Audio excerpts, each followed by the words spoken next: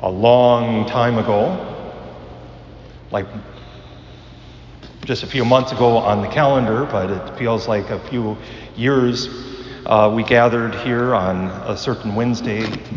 We received ashes as a sign of repentance, and we have this same gospel passage, the same passage that calls us to ask ourselves, what are we looking for when we do the good things that we do? Are we looking for the praise of others, or are we looking for what God wants of us? It reminds me, as I read this, and actually our first reading more, it reminds me of a story that I was told. I was probably a junior, maybe in high school. I think it was by Robert Frost, don't quote me on that, but a short story that was summarized even further. A young boy was sitting with his grandfather on the porch. This is in pioneer days, and a wagon came up and say, Grandpa, are the people here mean? Are they hate-filled? Do they connive and do they fight with each other? And the grandpa turned to them and said, yeah, I reckon the people around here are quite like that. Thank you very much. And they kept on going. A few hours later, another wagon train came up and say, sir, are the people here kind? Do they look out for each other? Do they help each other? Do they love each other? Do they seek to do God's will together?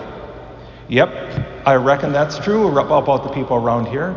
Oh, thank you very much. Do you know where there's a place to homestead? And little boy turns to Grandpa and says, Grandpa, just a few hours ago you told somebody that we're mean people, and now you told them we're good people. People will find what they're looking for. I've been thinking about that story not only today, but in the past few weeks. People will see what they're looking for.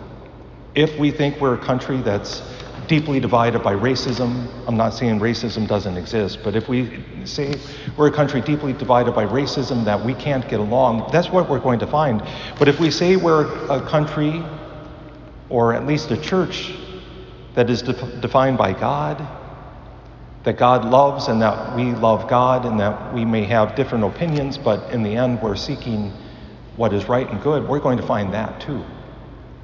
And today in our first reading we have Elisha asking Elijah for something. Well, first Elijah says, ask for whatever it is.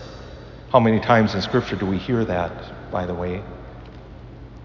Ask for whatever it is, and Elisha answers a double portion. And we might not think too much of that, but a double portion is there's a few things about that. Of course, a double portion means he gets twice the share of the prophetic spirit that Elisha has to give, which is quite a bit, which is probably why Elijah says, this is a lot. But if you see me going up, you'll see it. But also a double share implies a father-son relationship. Elisha is saying, basically, you've been my father, even before Elijah goes up. You've been my father, and I want to double share as your eldest son. There's a relationship there, and a deep relationship. It's a wonderful relationship, and we see that, and tomorrow we'll hear a little bit more about Elijah, almost a dirge for Elijah as he's taken up into heaven. But for today, focus on that relationship. My father, Elisha cries as he is taken to heaven. And notice what happens. He picks up the mantle and does the exact same thing that Elijah did as they were crossing the Jordan. Struck the river, and it dried up, and he crossed over. He sought not for himself, but for the good of the people, a double share of Elijah's prophetic ministry. And he took that ministry upon himself, not for himself, but for the people, that he could continue to lead them as God desired to have them led. It goes back to this gospel passage. What is it that we're seeking? What are we looking for? I know that's bad English, by the way. For what are we looking? If we're looking for ourselves, as Jesus says the hypocrites would do, blowing the trumpet before them or standing on the street corners and shouting and making a spectacle of themselves, or when they're fasting, make false appearances or whatever. If that's what we're seeking, we're going to find it.